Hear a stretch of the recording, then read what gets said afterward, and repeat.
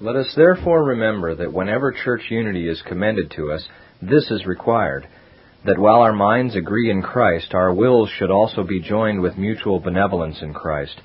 Paul, therefore, while urging us to it, takes it as his foundation that there is one God, one faith, and one baptism. Indeed, wherever Paul teaches us to feel the same and will the same, he immediately adds, in Christ, or according to Christ. He means that apart from the Lord's word, there is not an agreement of believers, but a faction of wicked men.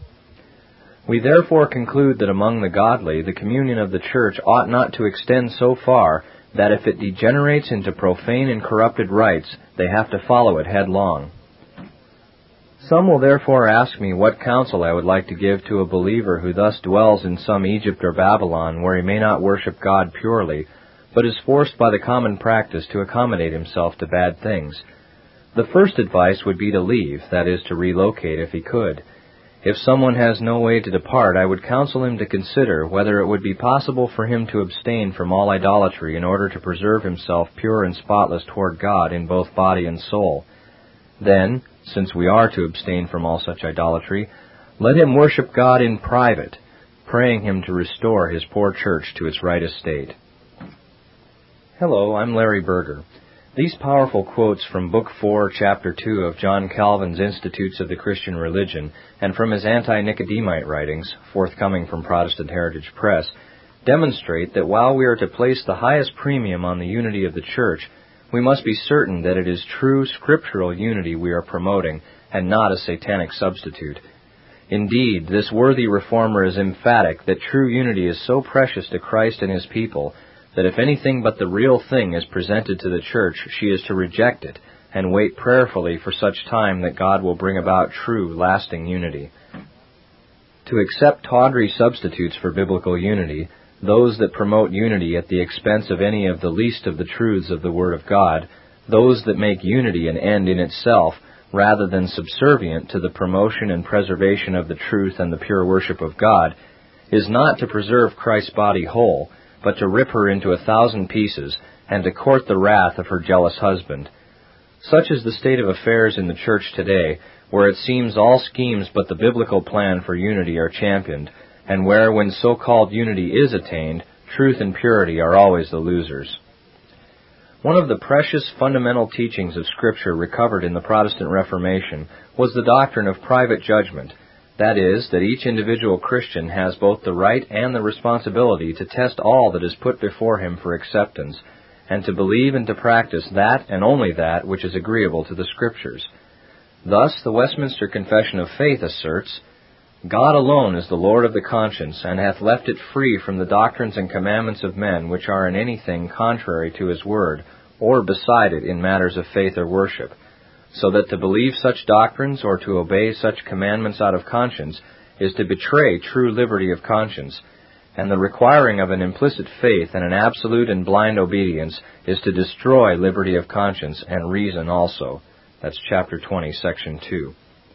In stark contrast, the Roman Catholic Church maintains the infallibility of the Pope in matters of faith or morals, and asserts that it is the domain of the Holy Mother Church, not that of individual believers, to determine the true sense or meaning of the Scriptures.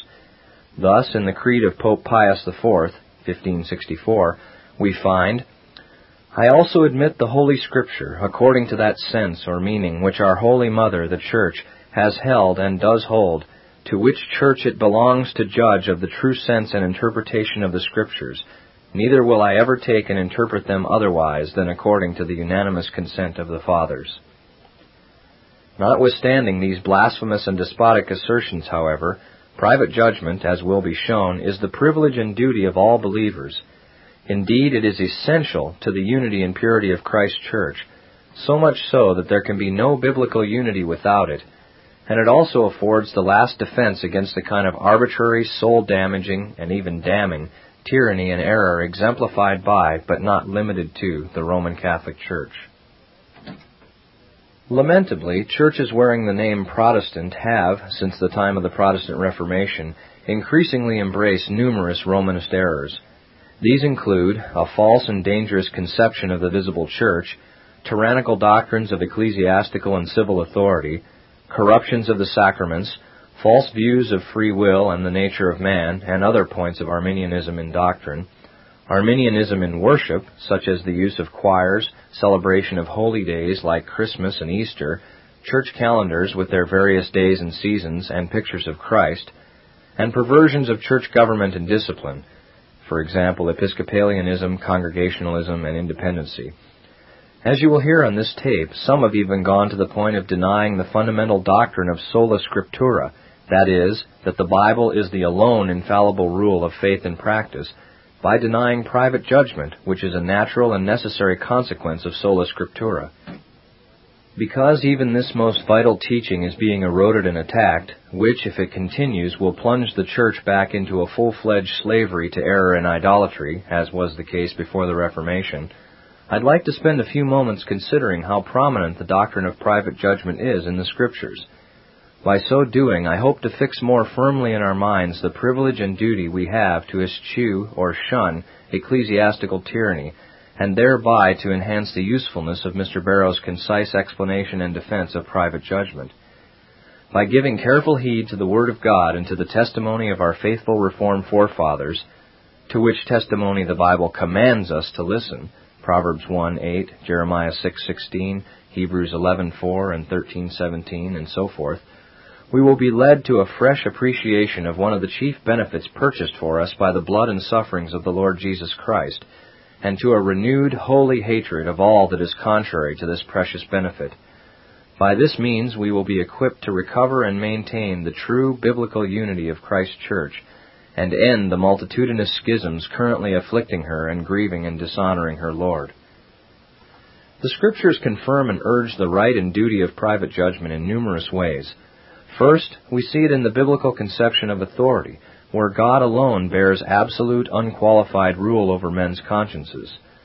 The Lord commands us, "Be not servants to men," 1 Corinthians 7:23, while insisting as the ultimate reason for believing and obeying Him that, "I am the Lord thy God," Exodus 20, verse 2, and so forth. Thus, the apostles expressly said they were only helpers of our faith and not lords over it, 2 Corinthians 1:24, and referred to their ministry as existing only for the purpose of edification, 2 Corinthians 10:8 and 13, verse 10. They expressly taught they had authority only insofar as their officiations were according to the truth, 2 Corinthians 13:8, and not simply because they claimed a title and held an ecclesiastical office. We can only give implicit faith, then, to the Lord God, and not to any, even the most faithful, church or leader. To do otherwise is to ascribe to them an incommunicable attribute of God, blasphemous, idolatrous, and perilous indeed. Moreover, every command to submit to church leadership necessarily implies this duty. The Bible tells us that we are to submit to, emulate, and follow faithful leaders in churches. For example, 1 Timothy 5:17 and Hebrews 13:17. Faithful is not here a meaningless adjective, but rather presupposes sound scriptural evaluation of this leadership on our parts. The same applies to God's command to receive faithful doctrine. We are as well frankly and soberly told of the existence of false teachers not outside the church, but within the church. We must be certain here, however, to distinguish the various types of false teachers. Some men, like Apollos, are godly and competent, but simply uninstructed in the whole counsel of God. Others, like Nicodemus, John chapter 3, have no business teaching, not yet at least, as they are incompetent in their doctrinal knowledge. Others have been soundly instructed, but, like Peter, have fallen back into their old sin and errors.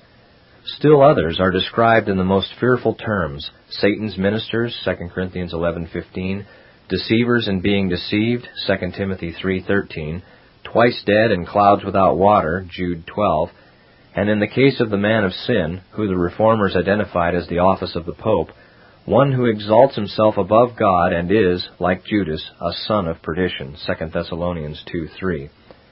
Obviously, if we are to identify any of these errant teachers, we must judge them ourselves, individually, by criteria independent of their mere profession to be teachers and leaders, or faithful churches and denominations, or their insistence that the Bible supposedly says we are to submit to them.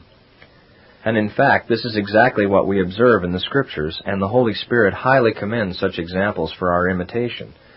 Thus the Bereans are said to be more noble than the Thessalonians, because they not only heard the Apostle Paul, but heard him with a ready-minded, careful discernment, searching the Scriptures daily whether those things were so. Acts 17:11.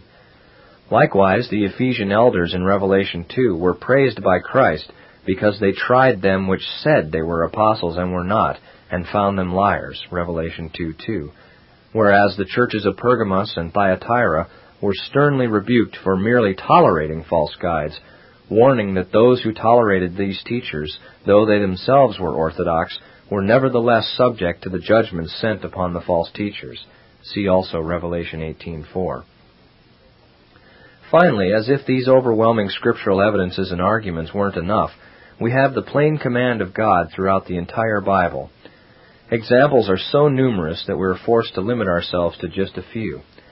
In Deuteronomy 13, we are forewarned that God will test us by allowing false prophets to arise, who will have every seemingly good qualification to commend us to believe them, and yet whose doctrine will lead us away from the true God. Solomon is emphatic concerning the need to flee from error and erroneous teachers. "Cease, my son, to hear the instruction that causeth to err from the words of knowledge." Proverbs 19:27. Both Isaiah and the Lord Jesus Christ himself warn us that if we follow unsound instruction, we will suffer the severe consequences. For the leaders of this people cause them to err, and they that are led of them are destroyed. His watchmen are blind, they are all ignorant, they are all dumb dogs, they cannot bark. Let them alone, they be blind leaders of the blind, and if the blind lead the blind, both shall fall into the ditch. Isaiah 9:16 and 56:10, Matthew 15:14. And we should note here, as was alluded above, that it is not simply teachers who we regard to be non-Christians or obstinate opponents to the truth that we are to take heed of and avoid. This ought to be evident, for a teacher as such should be judged by his teaching, not by whether we think he'll spend eternity in heaven, though this is obviously a vital matter. Just because he's qualified for heaven does not mean he's qualified to teach and lead Christ's sheep. It is also plainly taught in the verses themselves, for they do not say that the primary reason the people are being led astray is because the teachers are unsaved, though in many cases this is indeed the ultimate reason for their teaching error, but because they are blind to and ignorant of the truth, and their doctrine causes the people to err. We are thus forbidden every bit as much from sitting ourselves under ignorant, unsafe teachers as we are from sitting under those who are likely unsaved, ravenous wolves. Many more instances can be found in the New Testament. Indeed, one need only consider that most of the New Testament itself was written to refute errors and erring teachers, and thereby to confirm and protect Christ's sheep. Thus, in a very real sense, the New Testament en masse is a direct commandment to judge and reject all false teaching and teachers. For the sake of brevity, however, we will consider only one more clear command, Romans 16:17. "Now I beseech you, brethren, mark them which cause divisions and offenses contrary to the doctrine which ye have learned, and avoid them." Notice that there are three commands here, two explicit and one implicit. The implicit command is that we ensure that we ourselves know the apostolic doctrine, the whole counsel of God, Acts 20:26, the doctrine which we have learned. The first explicit command is to mark, that is, to identify, to make careful note of, those who deviate from this doctrine, thereby causing schisms and all manner of damage to the Church of Christ. The second explicit command flows from it. We are to avoid, shun, or eschew all such teachers, churches, or denominations. For it is obvious that if one teacher who thus causes schism is to be avoided, how much more an entire church or denomination which is causing such division by its false doctrines. Interestingly, the command to mark in this passage is the same Greek word used in Philippians 3:17, where we are commanded to mark faithful teachers and to emulate their faithfulness. Finally, note how serious a matter it is for us to identify and separate from such false teachers and teachings. Paul beseeches us, earnestly entreating that we do so, and commands us by invoking the terrible name of the Lord Jesus Christ. This single consideration alone, the invocation of the name of the Lord, recall the language in Exodus, "I am the Lord thy God," should overwhelmingly compel us to follow through carefully on this command.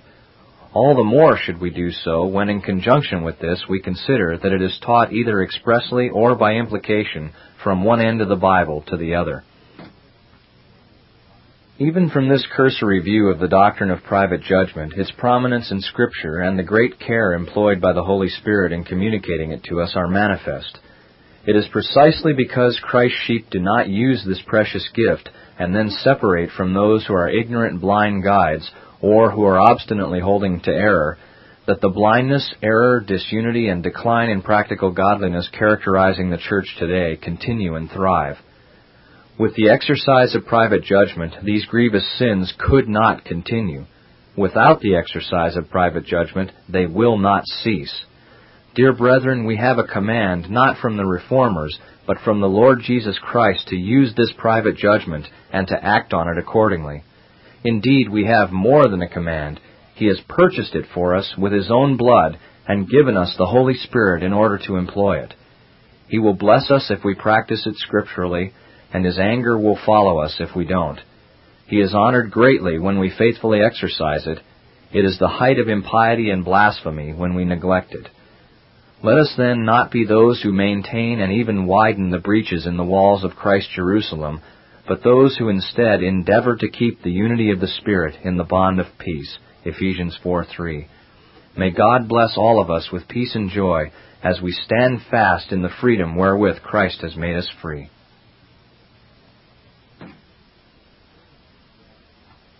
Eschewing ecclesiastical tyranny, the duty of Christ's sheep, being Appendix G of Greg Barrow's book, The Covenanted Reformation Defended Against Contemporary Schismatics.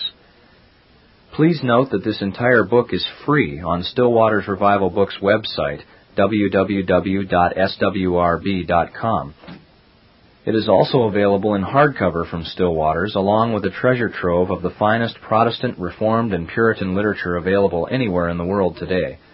Still Waters can be reached by phone at area code 780-450-3730 or by email at swrb@swrb.com. Also note that since Barrow's work is an unequaled modern remedy for the disunity and impurity rampant in the Church, after this appendix I will be reading the foreword that he requested me to write. This foreword surveys the book, and I believe it gives a concise and powerful presentation of why the Covenanted Reformation Defended is so important for the well-being of Christ's bruised and battered bride. Appendix G. A brief examination of Mr. Richard Bacon's principles regarding the visible church and the use of private judgment.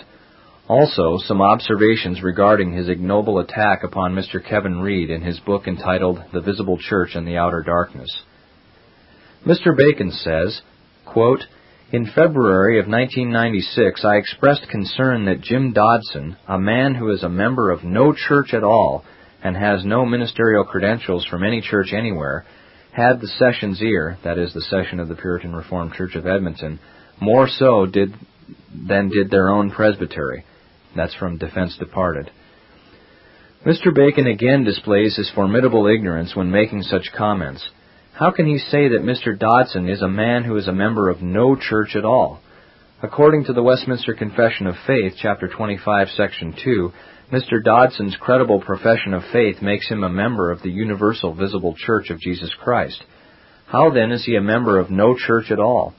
Sadly, it seems that Mr. Bacon makes the ministry, ordinances, and discipline of the church essential to its being. To him, unless you are formally a member of a local church, you are in the outer darkness. This is the doctrine of papists, that is, that pastors, elders, and deacons are necessary to the existence of the visible church as to being. Perhaps Mr. Bacon would also deride John Calvin for giving the following godly advice to his flock. Quote, "As for the babblers who ridicule us, wondering if one cannot get to paradise except by way of Geneva, I answer, would to God they had the courage to gather in the name of Jesus Christ wherever they are, and to set up some sort of church, either in their houses or in those of their neighbors, to do in their place what we do here in our temples. And whoever has no means of being in the Christian church where God is worshipped purely, let him at least groan night and day, Thine altars, Lord, it is only Thine altars that I desire, my God, my King." That's John Calvin from his book, Come Out From Among Them, the Anti-Nicodemite Writings of John Calvin, which is forthcoming from Protestant Heritage Press, pages 192 and 193. And again, quoting Calvin, "Someone will therefore ask me what counsel I would like to give to a believer who thus dwells in some Egypt or Babylon where he may not worship God purely, but is forced by the common practice to accommodate himself to bad things. The first advice would be to leave, that is, to relocate if he could. If someone has no way to depart, I would counsel him to consider whether it would be possible for him to abstain from all idolatry in order to preserve himself pure and spotless toward God in both body and soul. Then let him worship God in private, praying him to restore his poor church to its right estate." And that's from the same book, pages 93 and 94. Would Mr. Bacon say to those who dwell in some Egypt or Babylon, "Would to God they had the courage to gather together in the name of the Lord Jesus Christ wherever they are, and set up some sort of church either in their houses or in those of their neighbors, to do in their place what we do here in our temples"? Or, "Then let him worship God in private, praying him to restore his poor church to its right estate"? Not as long as he obstinately maintains his present errors. Those who have set up house churches in places where God is not worshipped purely are libeled by Mr. Bacon and said to be a member of no church at all. Directly contradicting John Calvin, Mr. Bacon says, quote, "Churching at home is a contradiction. The primary meaning of the word church is assembly." That's from The Visible Church in the Outer Darkness, page 49. Both Jim Dodson and Kevin Reed have felt the sting of Mr. Bacon's caustic pen. His abusive use of false principle and rhetoric are not confined to the Puritan Reformed Church of Edmonton. Sadly, Mr. Bacon reserves his most vicious denunciations for those who are most faithful to the biblical truths embodied in the godly standards of the First and Second Reformations, while leaving those who espouse his erroneous principles free to go about their business. Those who profess the true religion together with their children are members of the visible Church of Christ, whether they formally join a local congregation or not. It is their profession of faith that essentially makes them members, and not their association with an institution calling itself a church. I certainly am not advocating that people start a house church if there is a faithful church with which to unite in the area. Rather, I am saying that when there is not a faithful church in the area, they must not settle for an unfaithful one. That is to do evil, that good may come. It is better to let our counsel come from Reformed divines who have scripturally guided the Church of Christ in times when godly ministers were few and far between. We have already seen how John Calvin's teaching directly opposes that of Mr. Bacon, and now we must listen to the faithful counsel of the ministers of the Church of Scotland. Quote, "We are not ignorant that the rarity of godly and learned men shall seem to some a just reason why that so straight and sharp examination should not be taken universally. For so it shall appear that the most part of the kirks shall have no minister at all. But let these men understand that the lack of able men shall not excuse us before God if, by our consent, unable men be placed over the flock of Christ Jesus. As also that, amongst the Gentiles, godly learned men were also rare as they are now amongst us, when the apostle gave the same rule to try and examine ministers which we now follow. And last, let them understand that it is alike to have no minister at all, and to have an idol in the place of a true or faithful minister. Yea, and in some cases it is worse. For those that are utterly destitute of ministers will be diligent to search for them, but those that have a vain shadow do commonly, without further care, content themselves with the same, and so they remain continually deceived, thinking that they have a minister, when in very deed they have none." That's from the First Book of Discipline, page 37. Worse yet, we find Mr. Bacon elevating the authority of corrupt judicatories above the right of the individual believer to maintain a clear conscience. While he acknowledges that a congregation may lawfully depart from a corrupt denomination, he denies the right of an individual or head of household to make such a determination. This is grossly heretical and violates the doctrinal principle of the lordship of Christ alone over the believer's conscience. In Mr. Bacon's ignoble attack upon Mr. Kevin Reed, he says, quote, "There have been times in the history of God's church when corruptions were such that it became impossible to stay without sinning. But in such instances we must not flee Babel only to build Jericho. Compare Joshua 6:26 and 1 Kings 16:34. A Christian may request dismission from a less reformed church to a more reformed church, but he lacks authority as a private member to declare the church to be in extraordinary times, and thus run without being sent. Jeremiah 23:21. Those who remove themselves from true churches under such a pretext prophesy without God speaking to them. And that's from The Visible Church in the Outer Darkness, page 49. From this we observe that Mr. Bacon believes that a group of men, as long as they have ministers to lead them, may lawfully determine to leave a denomination, while a private believer, quote, lacks the authority to make the same choice. What Presbyterian would teach that Mr. Reed lacked the authority to use his judgment of discretion to maintain a clear conscience in subjection to the Word of God? George Gillespie comments, quote, the subordinate judgment, which I call private, is the judgment of discretion, whereby every Christian, for the certain information of his own mind and the satisfaction of his own conscience, may and ought to try and examine as well the decrees of councils as the doctrine of particular pastors, and in so far to receive and believe the same as he understands them to agree with the Scriptures. And that's from Gillespie's Dispute Against the English Popish Ceremonies, pages 364 and 365, interestingly enough, republished by Mr. Bacon's publisher, Naphtali Press. And again a quote from Gillespie, the prelates did not allow men to examine by the judgment of Christians and private discretion their decrees and canons, so as to search the Scriptures and look at the warrants, but would needs have men think it enough to know the things to be commanded by them that are in places of power.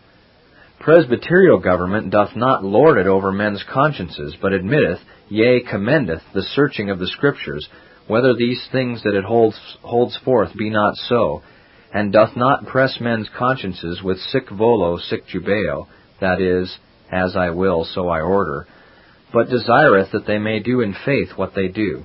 And that's from Aaron's Rod Blossoming, pages 83 and 84.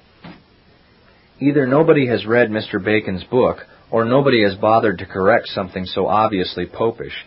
His doctrine is not only contrary to Protestantism, but contrary to the light of nature and common sense.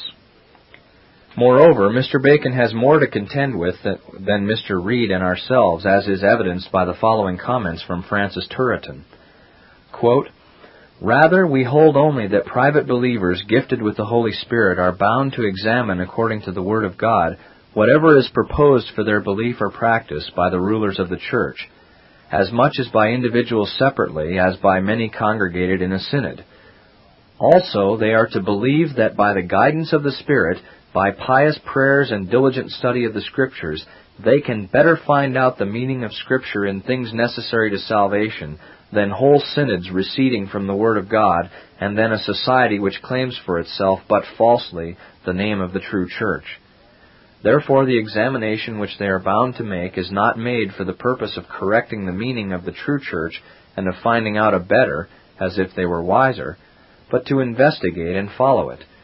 Nor is the right of examination founded in this, that we ought to believe ourselves wiser and more sagacious than entire synods and the whole true Church, but rather in this, that since the privilege of infallibility has been granted by God to no church or pastor, nor are we certain whether they who compose ecclesiastical assemblies are members of the true Church and faithful servants of God, who are partakers of the Holy Spirit and follow His guidance. Nay, it can happen, and it has too often happened, that such assemblies have erred in their decisions. Hence, no other means is left for the believer to know the legitimate authority of these assemblies and the decisions made by them with the certainty of faith than the comparison and examination of them with the Word of God, which He not only permits as possible and lawful, but commands as just and necessary. That cannot, therefore, be considered rashness or pride, which belongs to the execution of an indispensable office imposed upon all believers. Nor, under the pretext of avoiding pride, ought believers to blind themselves and to divest themselves of their right, in order that their consciences by a blind obedience may be reduced to bondage. And that's from Francis Turretin's Institutes of Elenctic Theology, page 84. Notice the language of Turretin. We are to believe that individual believers, quote, can better find out the meaning of Scripture in things necessary to salvation than whole synods receding from the Word of God, and than a society which claims for itself but falsely the name of the true Church. Hence no other means is left for the believer to know the legitimate authority of these assemblies and the decisions made by them with the certainty of faith than a comparison and examination of them with the Word of God, close quote. It must not be considered, quote, rashness or pride which belongs to the execution of an indispensable office. Undeniably, Turretin is arguing that Protestants must appeal to a conscience that is submitted to the Scripture and enlightened by the Holy Spirit. The last and highest court of the Church is ultimately based upon the Spirit of God speaking through the Word of God, and not the opinions of corrupt assemblies.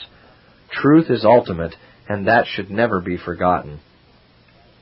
Again, Turretin comments, quote, the obedience which he, that is Christ, wishes to be rendered to teachers must always be understood with the condition, in as far as the teachers do not prescribe to us another thing than what Christ gave to us in his commands, which they do not do, who arrogate to themselves the right of making new laws. That's from the Institutes of Elenctic Theology, Volume 3, page 288. Remember them which have the rule over you, who have spoken unto you the word of God, whose faith follow, considering the end of their conversation. Hebrews 13:17.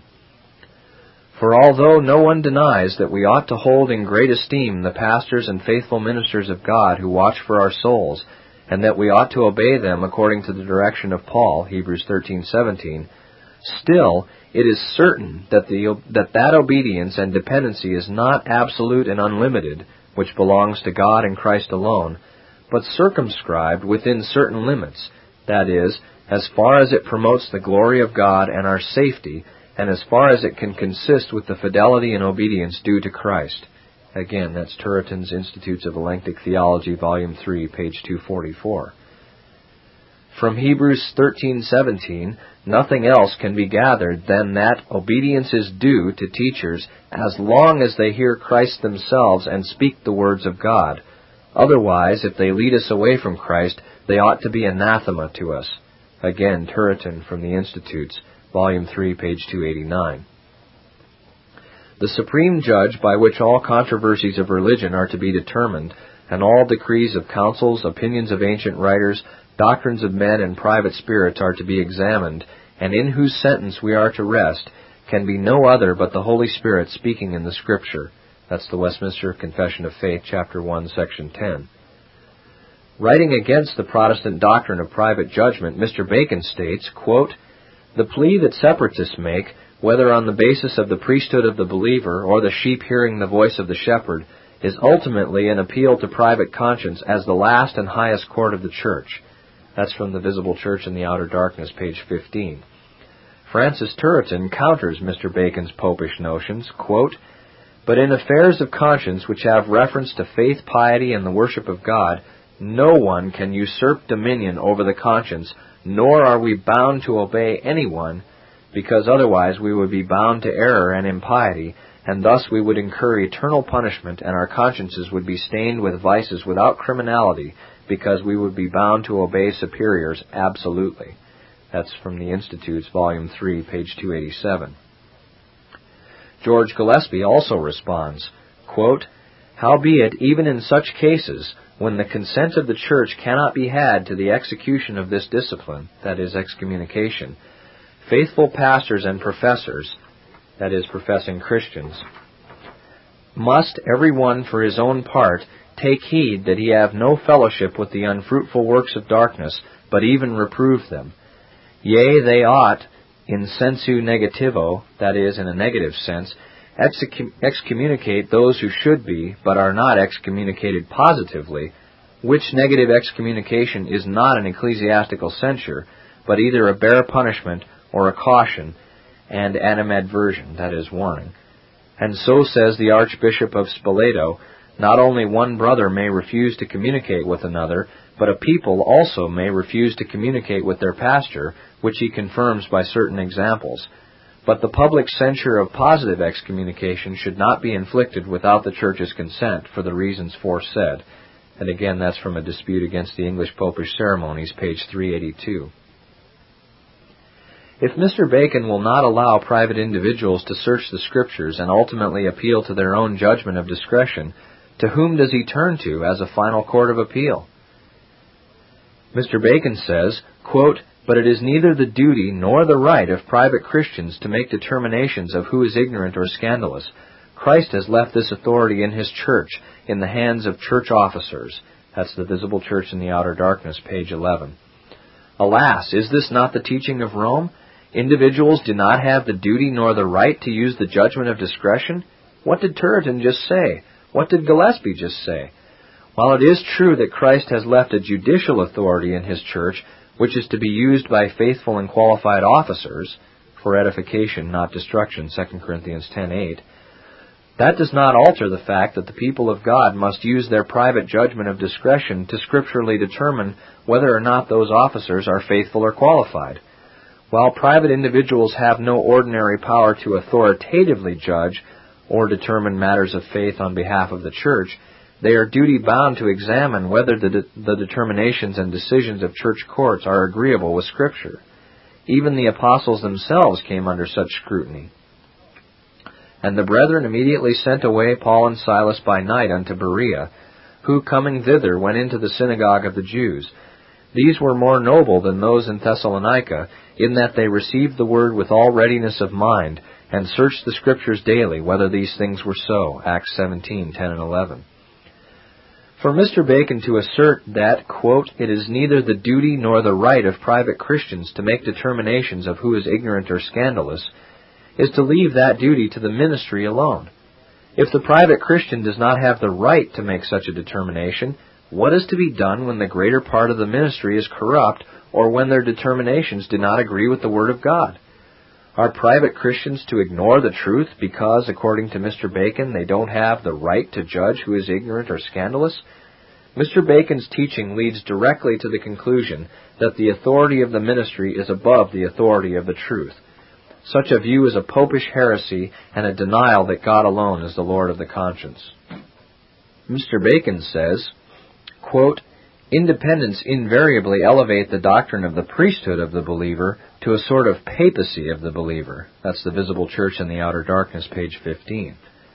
As seems to be his usual practice, Mr. Bacon accuses people of papacy and independency right before he presents his most serious errors. As we have seen, Turretin proves that examination of churches and synods by private individuals is an indispensable right afforded to Christians by God. This right is designed to protect a believer from blindly and implicitly following the dictates of a corrupt majority. Mr. Bacon, in denying this fundamental right to Mr. Reed, is directly promoting the doctrine of implicit faith, which ironically he alleges against the Puritan Reformed Church of Edmonton. Noble martyr of God James Renwick explains, quote, "If this, the right of private judgment, belongs not to the people, they have nothing but blind implicit faith, and what better are they than papists, who must believe as the Church believes? Yea, hath not every Christian a judgment of discretion, even in reference to actions of others, seeing they are to do nothing doubting, but to be fully persuaded in their own minds?" Romans 14:23. But some, I know, say that withdrawing from a scandalous person is a censuring of a scandalous person, and to withdraw from a scandalous minister is to depose him and make him no minister. But this I deny, for simple withdrawing is not the inflicting of a censure, but only the believers testifying their sense that a censure should be inflicted, to wit, by such as are competent, and this is warranted by Scripture, Romans 16:17, Ephesians 11:2, that's a mistaken reference, 2 Thessalonians 3:14, and many such like places. Also Rutherford saith in his Peaceable Plea, chapter 4, page 25, quote, "that the law of nature will warrant a popular and private subtraction and separation from the ministry of a known wolf and seducer," close quote, and alloweth what Parker saith from Saravia, "It is lawful to use that blameless and just defense if the bad church guide cannot be deposed." Any private person may take that care for the safety of their souls that they may do for the safety of their bodies. For a son may defend himself by flying from his distracted father coming to kill him, and none will call this an act judicial of authority, but only an act natural. Now I say private separation from scandalous persons is not depriving of them if they be pastors, nor excommunicating of them if they be professors, that is, professing Christians. For the latter is an act of authority belonging to those whom Christ hath given the keys, but the former is an act natural belonging to every believer.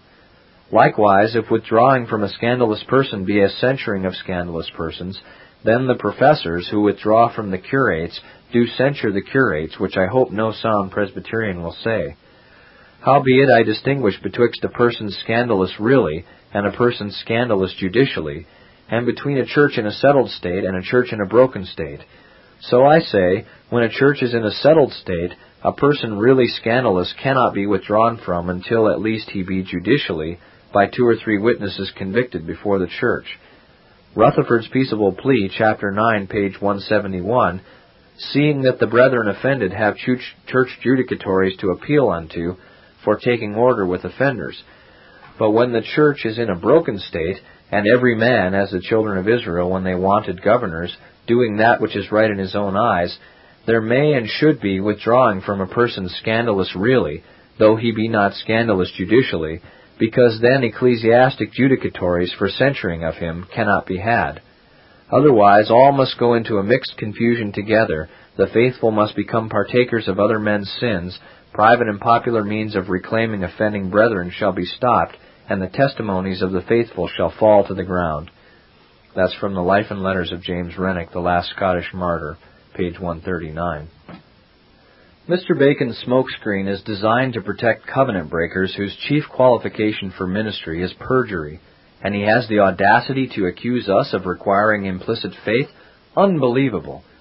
According to Mr. Bacon, we as individual believers must not take our Bibles and prayerfully determine where we can worship with a clear conscience.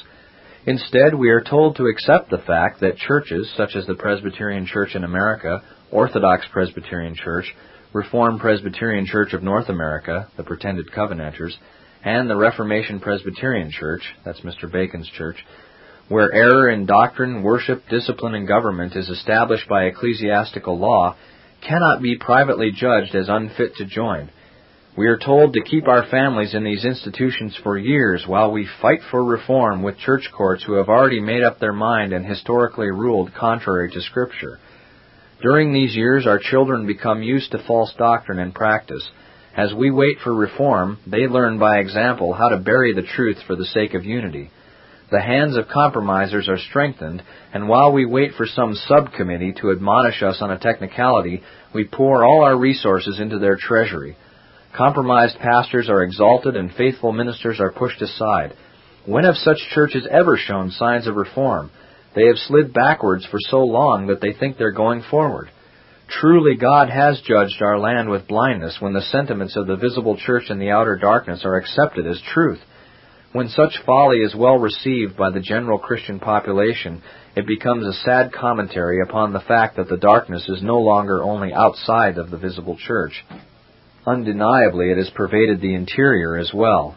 As Jim Dodson cleverly noted, the refutation of Mr. Bacon's book entitled The Visible Church and the Outer Darkness would be aptly entitled The Visible Church and the Inner Darkness. Why are the pulpits of our nation full of men who teach such hazardous error?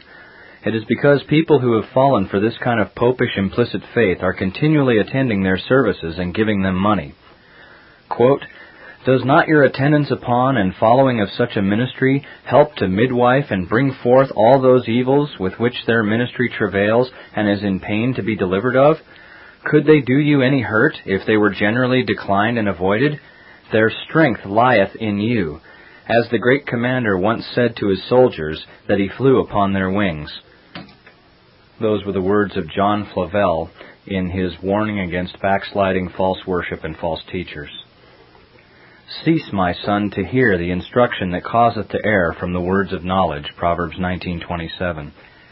If these ministers of compromise can convince you to stay within the apostasy and fight for reform long after the issue has been decided, if you can be convinced that individuals don't have the right to judge false doctrine and superstitious practice, if they can train you to believe that separation from corrupt churches is wrong, even in the broken state of the church, Then you will never leave their church, and you will become like them. You will supply their error with the fuel it needs to burn up your posterity. Dear reader, do not be deceived. Their false teaching will become the substance of the thoughts which fill your children's minds and the sound of your grandchildren's voices. He who teaches that individuals may not judge whether the church is in extraordinarily backslidden times is a man who is to be avoided and withdrawn from. Do not be fooled by Mr. Bacon or his quotes from George Gillespie and James Durham. He has taken their teaching entirely out of context, that is, the context being the settled state of a faithful church, and erroneously applied them to our contemporary context, which is the broken state of a corrupt church. Now I beseech you, brethren, mark them which cause divisions and offenses contrary to the doctrine which ye have learned, and avoid them. For they that are such serve not our Lord Jesus Christ, but their own belly, and by good words and fair speeches deceive the hearts of the simple. Romans 16, verses 17 and 18. Further, Mr. Bacon ignorantly says, quote, even a minister of Christ, as the one who ministers the sacraments, is not free, based on his own singular judgment, to exclude any person from the Lord's Supper. George Gillespie, a contemporary of Ball, an English minister, agreed with him on this point in his assertion, and that's from the Visible Church in the Outer Darkness, page 21. Again, Mr. Bacon is impersonating someone who has actually read what George Gillespie wrote. George Gillespie believed so strongly in the individual's right to private judgment that he maintained the exact opposite of what Mr. Bacon has represented. In a case where a minister is certain that a man allowed to come to the Lord's table is obstinately scandalous, he must defy the order of an eldership, classis, or synod based upon his private judgment of discretion and not serve that man. Quote, and if it should fall out that a scandalous, unworthy person should find so much favor in the higher assemblies also, as that they shall judge him fit to be admitted to the sacrament, yet if the minister know him certainly to be a scandalous, abominable person, and to be clear in his conscience that the matter of scandal is sufficiently proved, he must not do an unlawful act in obedience to men, but walk by that apostolical rule, 1 Timothy 5:22, be not partakers of other men's sins, keep thyself pure. In doing whereof he doth not make his conscience the rule of inflicting any censure, and particularly of suspending from the sacrament, which must be done by many. But yet his conscience, so far as it is informed and illuminate by the Word of God, is a rule to him of his own personal acting or not acting, notwithstanding of which the offender stands rectus in curia, and is not excluded by the sentence of any ecclesiastical court. I confess a minister ought to be very clear in his conscience and be persuaded, not upon suspicions, surmises, or such like slight motives, but upon very certain grounds that the sentence of an eldership, classis, or synod is contrary to the Word of God, before he refuses to do the thing. And that's from George Gillespie's Aaron's Rod Blossoming, page 224. If, as Gillespie says, an individual minister may defy an eldership, classis, or synod when he is certain that their ruling is contrary to the Word of God, then Mr. Bacon is clearly at odds with Gillespie's principles. Mr. Bacon maintains that such doctrine is the basis for a separatist policy that, quote, elevates the doctrine of the priesthood of the believer to a sort of papacy of the believer, close quote. Does Mr. Bacon also call Mr. Gillespie a separatist? It appears so. The next time Mr. Bacon wishes to pretend that he believes the same thing as George Gillespie, perhaps he will remember to read his books first. Next, grossly abusing the argument of Kevin Reed, and this is from Reed's book Presbyterian Government in Extraordinary Times, and True Presbyterian Principle, Mr. Bacon writes that using the right of private judgment to determine who is ignorant and scandalous is, in effect, to usurp the office of the eldership. Quote, but it is neither the duty nor the right of private Christians to make determinations of who is ignorant or scandalous. Christ has left this authority in his church, in the hands of the church officers. The Visible Church in the Outer Darkness, page 11. John Brown of Wamphray directly contradicts Mr. Bacon. Quote, it is true private Christians may not set themselves up into the chair and judge of the endowments and qualifications of ministers, and what nulleth their office and what not. Yet every private Christian hath the use of the judgment of discretion, and that way may judge whether such an one appears qualified according to the rule of the Word or not. And that's from Brown of Wamphre's Apologetical Relation of the Particular Sufferings of the Faithful Ministers and Professors of the Church of Scotland, page 146. Robert McWard adds, quote, "What way can the practice of private persons towards others, in abstaining from some acts of church communion, hic and nunc with them, because of scruple, founded upon true Presbyterian principles, be said to be, on the matter, a drawing forth of one of the highest censures? For what hath a Christian's private censuring, by judgment of discretion, the practice of another, and carrying according to that other, to do with taking the government off of its hinges?" That's from McWard's Earnest Contendings for the Faith, page 121. The sad irony of Mr. Bacon's position. Mr. Bacon says, quote, "It must be admitted, however, that there will be times when either sufficient evidence cannot be brought to convince a church court, or even times when the church court is itself corrupt. It is in times and circumstances such as those that a conscientious Christian is the most likely to become impatient and run to separation as the only alternative. It is also at such times that he is most susceptible to the arguments of separatists. Yet it is at precisely such times that the conscientious Christian must be most diligent in the use of the God-ordained means of grace. It has often been the case that those Christians who are most insistent that discipline is a mark of a true church have been the least willing to make the effort of using it." The Visible Church in the Outer Darkness, page 26. And again, "The difference lies in this. Separatists maintain that when there is any corruption in a church, that they may separate, yea, are duty-bound to separate, from that church, and to make up a church of their own by gathering out as many as they can." The Visible Church in the Outer Darkness, page 54. Mr. Bacon's entire book was designed to prove that because the Presbyterian Church in America, PCA, was a true church — he was still a minister in the PCA when he wrote it — it was unlawful for Mr. Reed to separate or stay separate from her. For those who are not aware of this particular controversy, I should mention that Mr. Bacon subsequently separated from the PCA and then claimed to form a presbytery made up mainly of separated PCA ministers. Is this what he means by gathering out as many as they can? Didn't he just say that was a mark of separatists? Is he not judging others by the same principles he has conspicuously violated?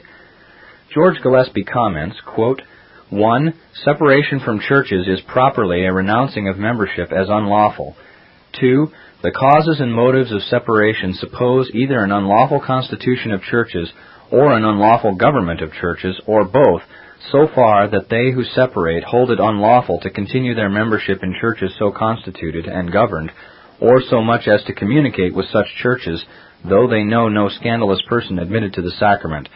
That's from Aaron's Rod Blossoming, page 201. Surely Mr. Bacon does not continue to maintain that it is lawful to remain in a denomination that he himself testified against by separation. If it was sin for his congregation to remain united with the PCA, how can he maintain that it is lawful for any other congregation to remain in the PCA? He now necessarily must admit that Kevin Reed correctly, individually, judged that the PCA was not a faithful denomination. The theological position presented in his book, The Visible Church in the Outer Darkness, and his subsequent practice are so obviously self-contradictory that I marvel he has not publicly retracted this book and repented to Mr. Reed for his own short-sightedness and sinful misrepresentation. Not only is this book full of self-justifying heresy, but, as I said, the writer has refuted himself by his own actions. How can Mr. Bacon defend his separation practice and defend his book, The Visible Church in the Outer Darkness, at the same time? Truly, this defies logic. His congregation should demand an answer to this unanswerable dilemma. When Mr. Bacon fails to adequately defend the indefensible, he should be required to repent or resign. "Thine own mouth condemneth thee, and not I. Yea, thine own lips testify against thee." Job 15, verse 6. "They, therefore, who give their will for a law, and their authority for a reason, and answer all the arguments of their opponents by bearing down with the force of public constitution and the judgment of superiors, to which theirs must be conformed, do rule the Lord's flock with force and with cruelty," Ezekiel 34:4, "as lords over God's heritage," 1 Peter 5:3.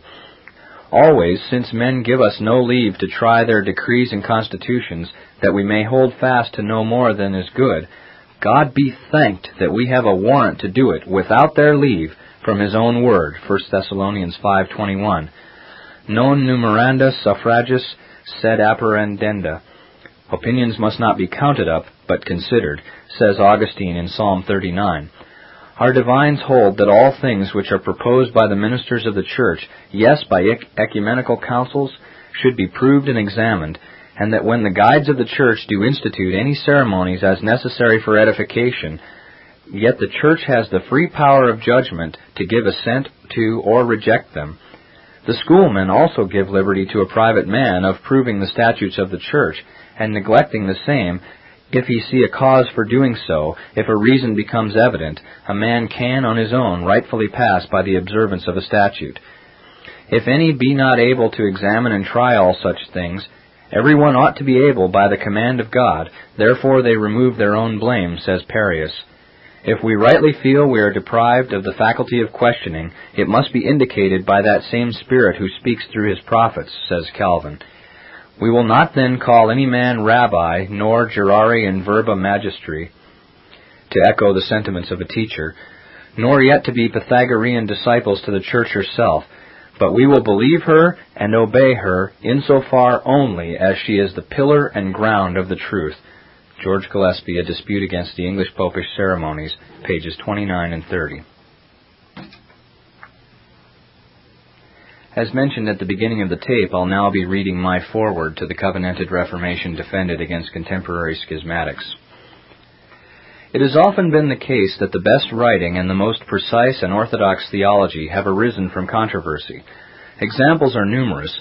Paul's epistles to the Galatians, Colossians, Thessalonians, Hebrews, and the young pastor Timothy, the epistles of Peter, John, Jude, and James, faithful Athanasius standing against the Arian majority, Luther's immortal refutation of Erasmus in the bondage of the will, Calvin's Institutes, John Knox's appellation to the nobility of Scotland, the productions of the Westminster Assembly, Samuel Rutherford, George Gillespie, Thomas Edwards, Daniel Cawdrey, and the Presbyterian London ministers at the time of the Westminster Assembly concerning church government, John Brown of Wamphray, Robert McWard, and others regarding the Protester Resolution or controversy and its fruits, see especially an outstanding book entitled The Protesters Vindicated, Alexander Shield's classic Hein Let Loose, James Renwick's Informatory Vindication, Andrew Clarkson's Plain Reasons for Presbyterians Dissenting from the Revolution Church in Scotland, the Reformed Presbytery's Act, Declaration, and Testimony for the whole of our Covenanted Reformation, and indeed, the list could easily fill this forward. The reader is strongly encouraged to consult the ever-growing publication list of Stillwater's Revival books for these and other outstanding works. Neither should we expect things to be different today. Our beloved apostle has forewarned us, there must be also heresies among you, that they which are approved may be made manifest among you. 1 Corinthians 11:19. Thus, although we are not to be contentious, contention for the sake of truth cannot and must not be avoided. Paul says, we were bold in our God to speak unto you the gospel of God with much contention, 1 Thessalonians 2:2. And in Jude we are exhorted that we should earnestly contend for the faith which was once delivered unto the saints, Jude 3. The book you now hold, penned by ruling elder and ministerial student Greg Barrow, is a modern example of such faithful contending and orthodox doctrinal precision. Since Barrow's work was born of controversy, it is necessary to give an historical overview of this conflict that the reader may read most profitably and intelligibly. Richard Bacon published A Defense Departed, his alleged refutation of the Puritan Reformed Church of Edmonton's, PRCE, a brief defense of dissociation in the present circumstances, in early August of last year, 1997, on the web page of the First Presbyterian Church of Rowlett, Texas. However, we do not begin here in our historical survey. Neither do we proceed from the point of an earlier and similar slander from the pen of Brian Schwertley, minister in the Reformed Presbyterian Church of North America, RPCNA. Schwertley's open letter to Reformed pastors, elders, and all brethren in Christ was circulated via the Internet in April of last year. That would be 1997. The scandalous lies of these modern malignants who pervert the righteous ways of the Covenanted Reformation are certainly germane. Indeed, Barrow's book is directed primarily at Richard Bacon. Nevertheless, to understand truly the nature and importance of our current conflict, and therefore the paramount importance of Barrow's book, we must first turn our gaze backward 3.5 centuries. Some 350 years ago, our faithful Reformed forefathers in Scotland took hold of the covenant of grace in their national covenant, by this means fulfilling their duty and privilege as Christ's witnessing church in the British Isles. Thus was born the second or covenanted reformation of religion in those isles, sustained and greatly furthered by the swearing of the Solemn League and Covenant 5 years later. The latter covenanted uniformity of religion undergirded the work of the famous Westminster Assembly and bound the covenanting churches and nations to the adoption and implementation of that assembly's work, that is, the Confession of Faith, the larger and shorter catechisms, Directory for Public Worship, and form of church government. Sadly, of these churches and nations, Scotland was most faithful to pay her vows, and only for a brief time. In 1650, a deadly church-dividing blow was dealt by the majority of backsliding civil and ecclesiastical leaders in their support of the public resolutions, as they were called. England and Ireland had already broken their sacred bond. The next 4 decades were times of bitter and often unrelenting trial for the faithful protesting remnant, which included such men as Samuel Rutherford, Archibald Johnston of Warriston, James Guthrie, Patrick Gillespie, John Brown of Wamphray, Robert McWard, William Guthrie, Donald Cargill, Richard Cameron, and James Renwick, who themselves, by God's grace, were unrelenting in their testimony against the covenant-breaking resolutioners and the defections in church and state. Though the merciless persecution by the civil and ecclesiastical tyrants ended with the Reformation-denying Revolution settlement of 1688, the blessed but short-lived covenanted Reformation has been, and continues to be, opposed by many, ignored by or unknown to others, and embraced and loved by only a faithful few, who, like their fathers, and unlike the RPCNA today, truly wear the name Covenanter. There have been many in the last 3 centuries who have gloriously praised the work of the Westminster Assembly, yet there has been at best only an incomplete adherence to the Assembly's doctrine and practice. Many factors have contributed to this, of which the foremost must certainly be our wretched failure to receive the love of the truth. Consequently, our righteous God has given the people and nations professing His name over to a profound blindness in keeping with His fearful threatenings in Scripture, 2 Thessalonians 2:10-12, Romans 1:28, and so forth. This judicial blindness has led to an increased preaching, publishing, and practicing of numerous errors condemned by our forefathers as popish on the one hand and schismatic and independent on the other in so-called Protestant, Reformed, and Presbyterian churches. Richard Bacon exemplifies this dreadful dynamic in our day. As we see, then, our quarrel goes back over 300 years, and really back to the dawn of the human race. Our contending is for nothing less than the crown rights, the comprehensive crown rights, of the blessed promised seed, the Lord Jesus Christ, which are denied, trampled, and usurped on all sides. The serpent and his seed throughout the millennia have unceasingly sought and fought to strip the Lamb of God of His due honor and glory in church and state. The Lamb and His followers have continually met them in battle, being made strong through His Spirit and Word, and through His might casting down imaginations and every high thing that exalteth itself against the knowledge of God, and bringing into captivity every thought to the obedience of Christ, 2 Corinthians 10:5. By such faithful contendings, God has graciously granted 2 major reformations in days past. We stand desperately in need of a third. There is great cause for rejoicing in Zion, however, for an increasing number of God's people are beginning to be awakened and to return to the blessed biblical attainments of the covenanted Reformation. We are hopeful that the prayers of the faithful covenanters of old are being answered, that the rediscovery of their precious principles and practices are nothing less than a prologue to the Third Reformation and the worldwide overthrow of Antichrist. Lamentably, the defection and backsliding we've inherited place us at a great disadvantage. We know we must return to the old paths, Jeremiah 6:16, and we earnestly desire to walk in the footsteps of the flock, Song of Solomon 1:8. Yet a substantial gap separates us in our current condition from our forefathers. Christ's beloved church today is ignorant of many fundamentals of Protestantism, unable to derive the benefit we ought from faithful teachers of old. To make matters worse, men like Richard Bacon and Brian Schwertley are further confusing Christ's already confused and scattered sheep with their shoddy scholarship and lying publications. A bridge traversing this chasm of ignorance and confusion, and an antidote to the popish and independent heresies of blind guides is desperately needed, that we may sit at the feet of our faithful Reformed forebears and fully partake of the Scripture truths which will make us free and effective in our service to the Lord, to each other, and to our countries. In light of this need, and believing that the old Covenanter truths are indeed a testimony against modern backsliders and hopefully the prologue to a glorious Third Reformation, I earnestly commend to you the following volume. Barrow has faithfully and skillfully produced the clearest and best Covenanter primer that has yet appeared in the recent resurgence of the full-orbed teachings of the Protestant Reformation.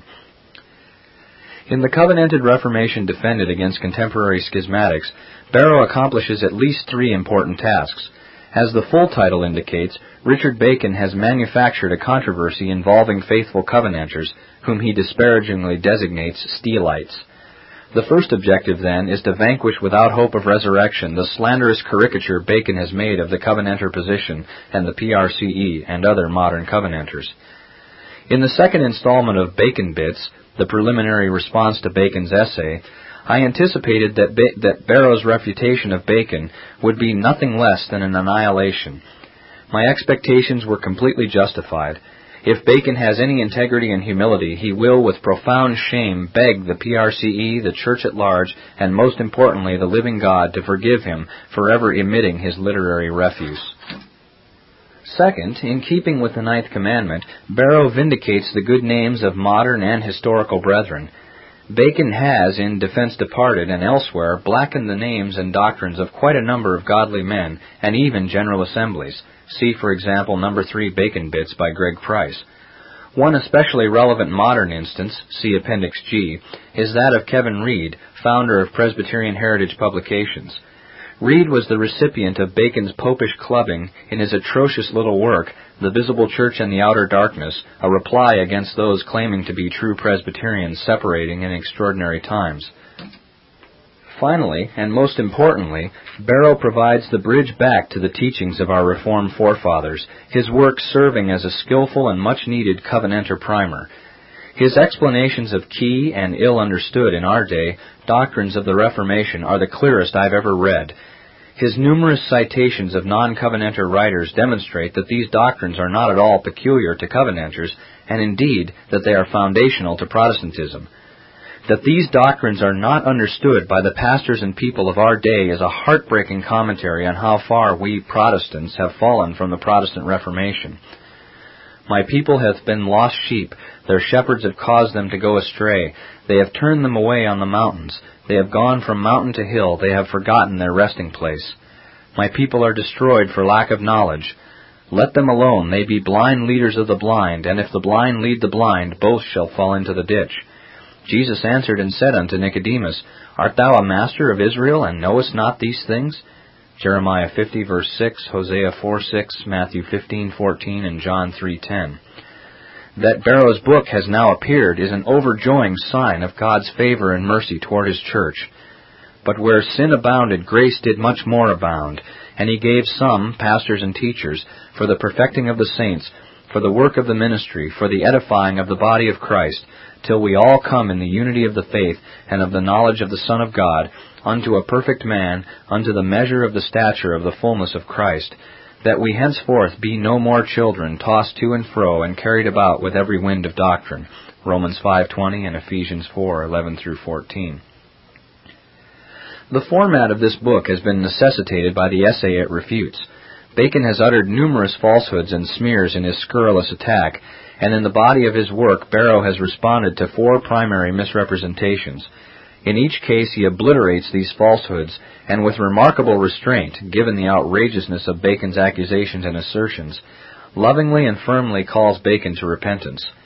In the appendices, in-house disputes are dealt with, additional historical materials presented and discussed, and, as noted, Kevin Reed's Protestant contendings for private judgment concerning church leaders and their teaching and governing are vindicated. After briefly and graciously stating the disposition of the PRCE toward Bacon and their desire for his reclamation, Defense Departed's 2 opening sentences are first dealt with.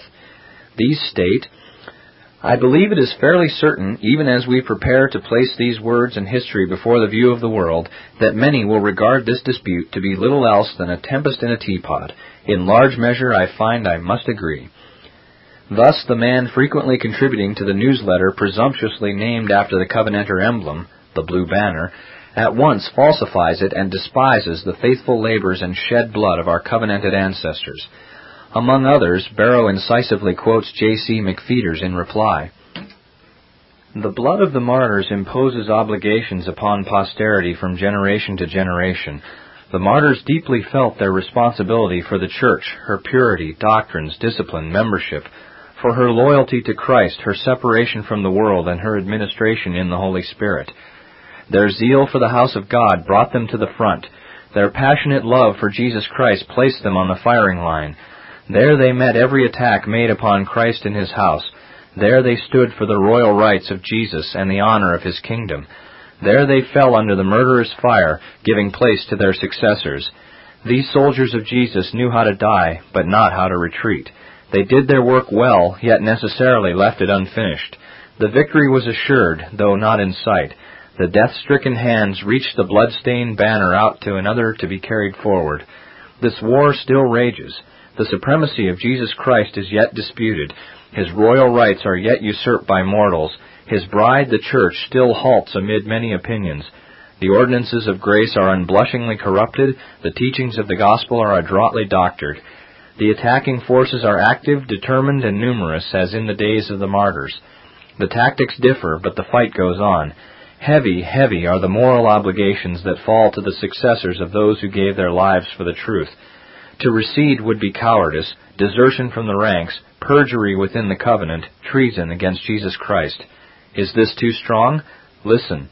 If any man draw back, my soul shall have no pleasure in him. Surely the times call for Christian soldiers, yea, heroes, possibly martyrs. Do Covenanters feel their obligation to the Lord? That's from Sketches of the Covenanters, pages 401 to 403. The second misrepresentation of which Barrow skillfully disposes is Bacon's allegation that the PRCE claims they are the only duly constituted church on the face of the earth. Bacon exhorts, "The error into which you have fallen is serious, and until you come out of the little group which claims that they alone of all the inhabitants of the earth have a true constitutional church, you will continue attached to the dead body of human tradition." This emotive smokescreen is dispelled quickly and readily, first by noting that Bacon has therein made such an unqualified charge as to be useful only in misleading the ignorant or unwary reader. Barrow thus asks, what does he mean by true constitutional court or true constitutional church? Does he mean constitutionally true as to the being of the church, or constitutionally true as to the well-being of the church? Shouldn't he define what he means before publicly making such a serious accusation? Instead, he begins and ends his defense departed without ever qualifying these terms. He leaves it to the imagination and emotion of the reader to wonder whether the PRCE thinks they are the only Christian church on earth. Barrow leaves nothing to the imagination of the reader, though, as he proceeds to lay forth in unmistakably clear terms the classic Reformed distinction between the being and the well-being of the visible church. This chapter alone is worth 100 times the price of the book. He explains, there is an important distinction to be made between the being, esse, of a church and its well-being, bene esse. Dear reader, please always keep this distinction in mind, or you will fail to understand both the Scriptures and the Reformers, and the men of the PRCE, on this vital matter. What is necessary to the being of a true church is something considerably different from what is necessary to its well-being. Since the term true church can be applied to both its being and well-being, it is absolutely imperative to qualify which true church one is referring to, especially when making public charges. Speaking of a true church as being essentially true tells us that a church is Christian as opposed to pagan, while speaking of a true church relative to its well-being tells us whether a particular Christian church is being faithful to God's Word. While the former distinguishes between the church and the world, the latter distinguishes between the faithful and the unfaithful churches among those bodies which profess Christianity. In light of this distinction, he clearly displays the disposition of Covenanters. I have shown by this first distinction that one mark alone is sufficient to constitute an essentially true visible church, that is, the profession of the true religion. See the Westminster Confession of Faith 25, Section 2, and Larger Catechism, Question 62. This single mark is used to designate a Christian church from a pagan church. The PRCE unequivocally states that the one remaining church calling itself the Presbytery of the Reformation Presbyterian Church is a truly constituted visible church as to essence or being, as are particular Roman Catholic, Arminian, or Baptist churches. This applies equally to any other particular church who essentially retains the profession of the truth.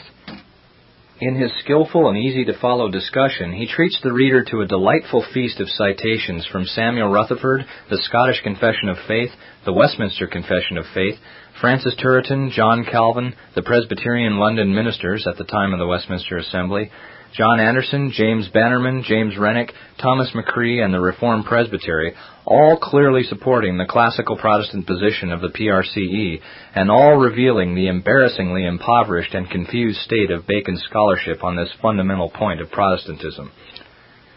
The third misrepresentation Barrow takes up is Bacon's malicious and misleading charge that, quote, essentially the difference between the Reformation Presbyterian Church, that's Bacon's church, and Puritan Reformed Church of Edmonton is that the Reformation Presbyterian Church maintains that a church can be truly and biblically constituted without swearing the Solemn League and Covenant, and the Puritan Reformed Church of Edmonton claims that a church is not a properly, truly, biblically constituted church if it has not formally adopted the Solemn League and Covenant.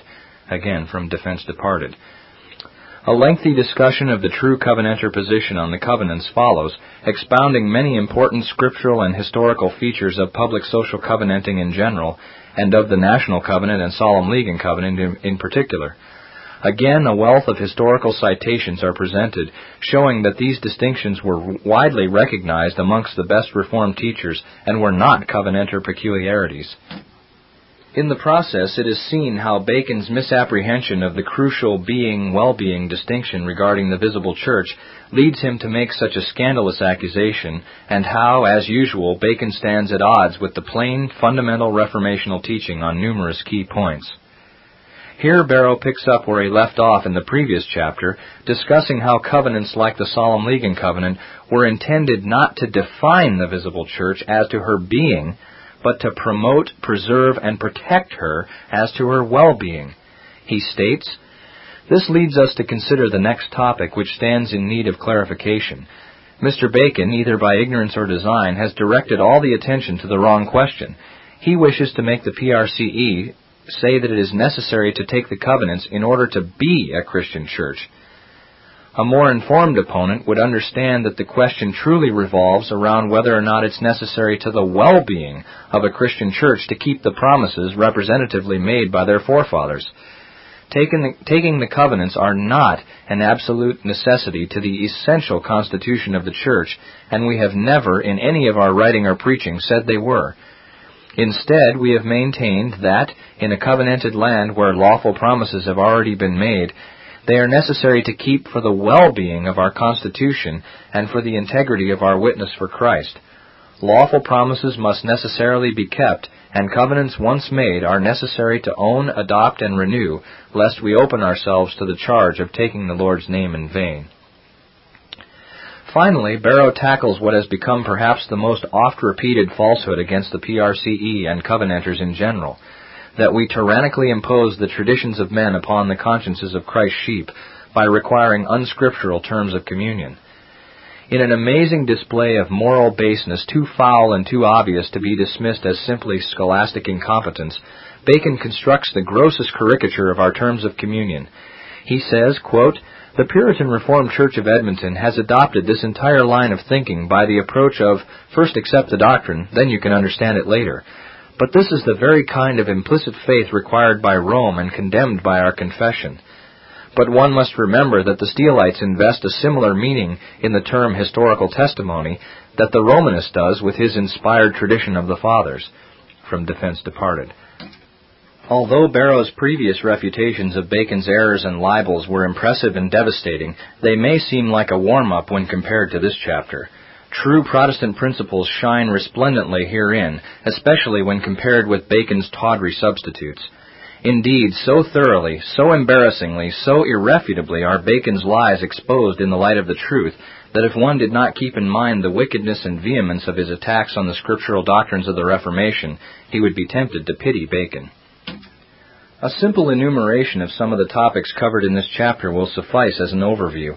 These include the nature of terms of communion, an exposé of Bacon's and modern Reformed churches' popish notions and triple standards for communion, the danger of modern latitudinarian schemes of church union, a description of how one becomes a member of the PRCE, how subscribing confessions, catechisms, directories for worship and church government, covenants, and uninspired historical testimony are all required by Scripture as terms of communion, and more.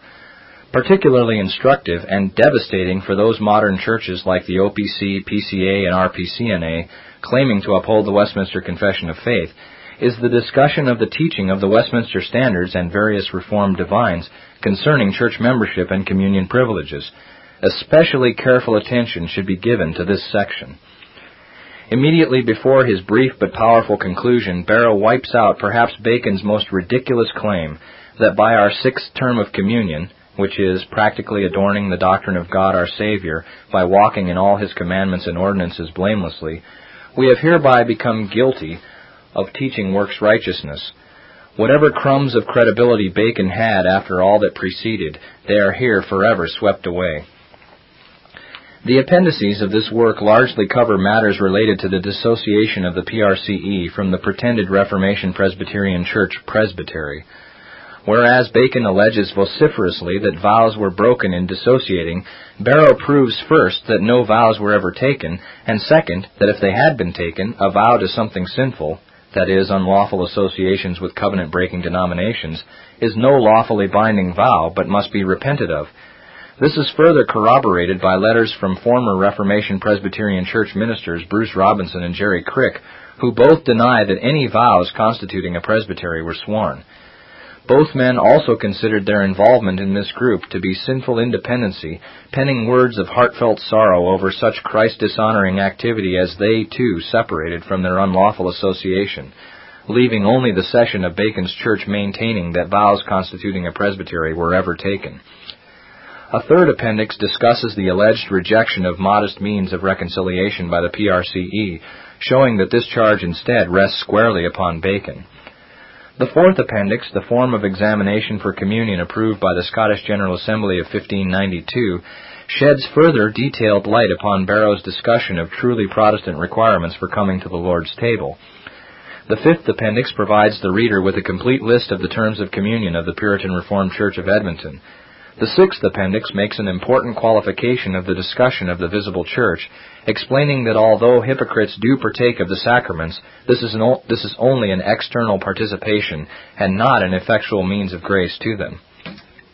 Finally, as noted, in the seventh appendix, Bacon's popish heresy, which denies to individual believers the right of private scriptural judgment of the doctrines, officers, ordinances, government, and discipline of the church, is succinctly destroyed.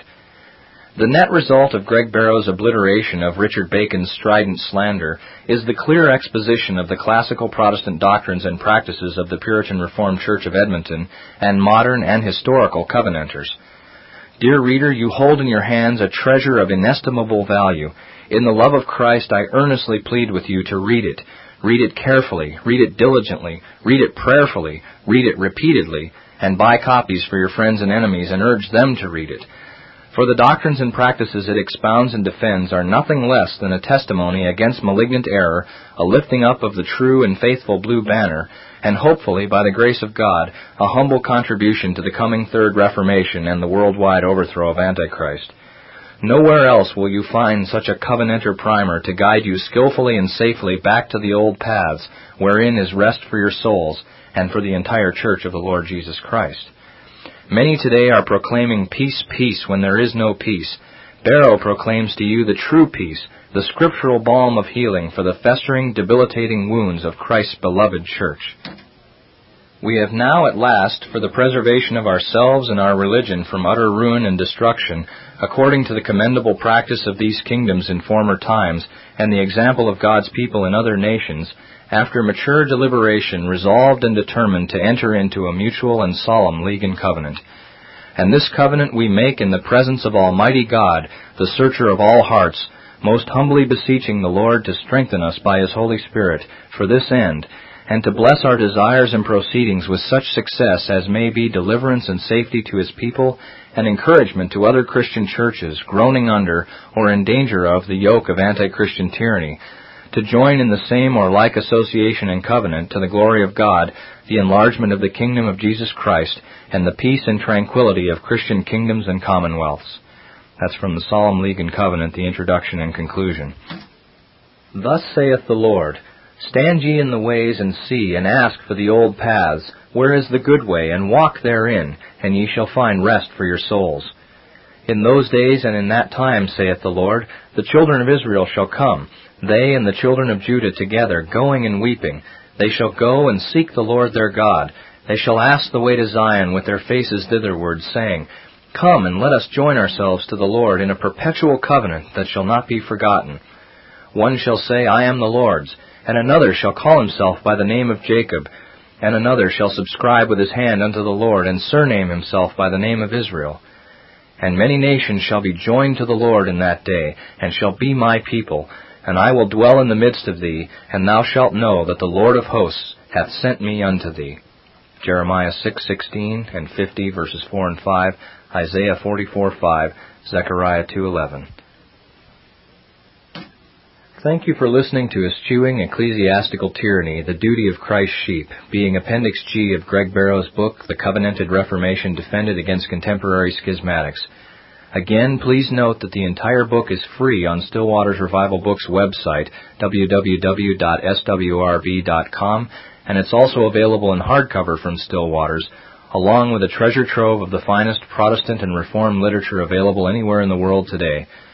Still Waters can be reached at area code 780-450-3730 or by email at swrb@swrb.com. This tape is not copyrighted, and we therefore encourage you to copy and distribute it to any and all you believe would be benefited.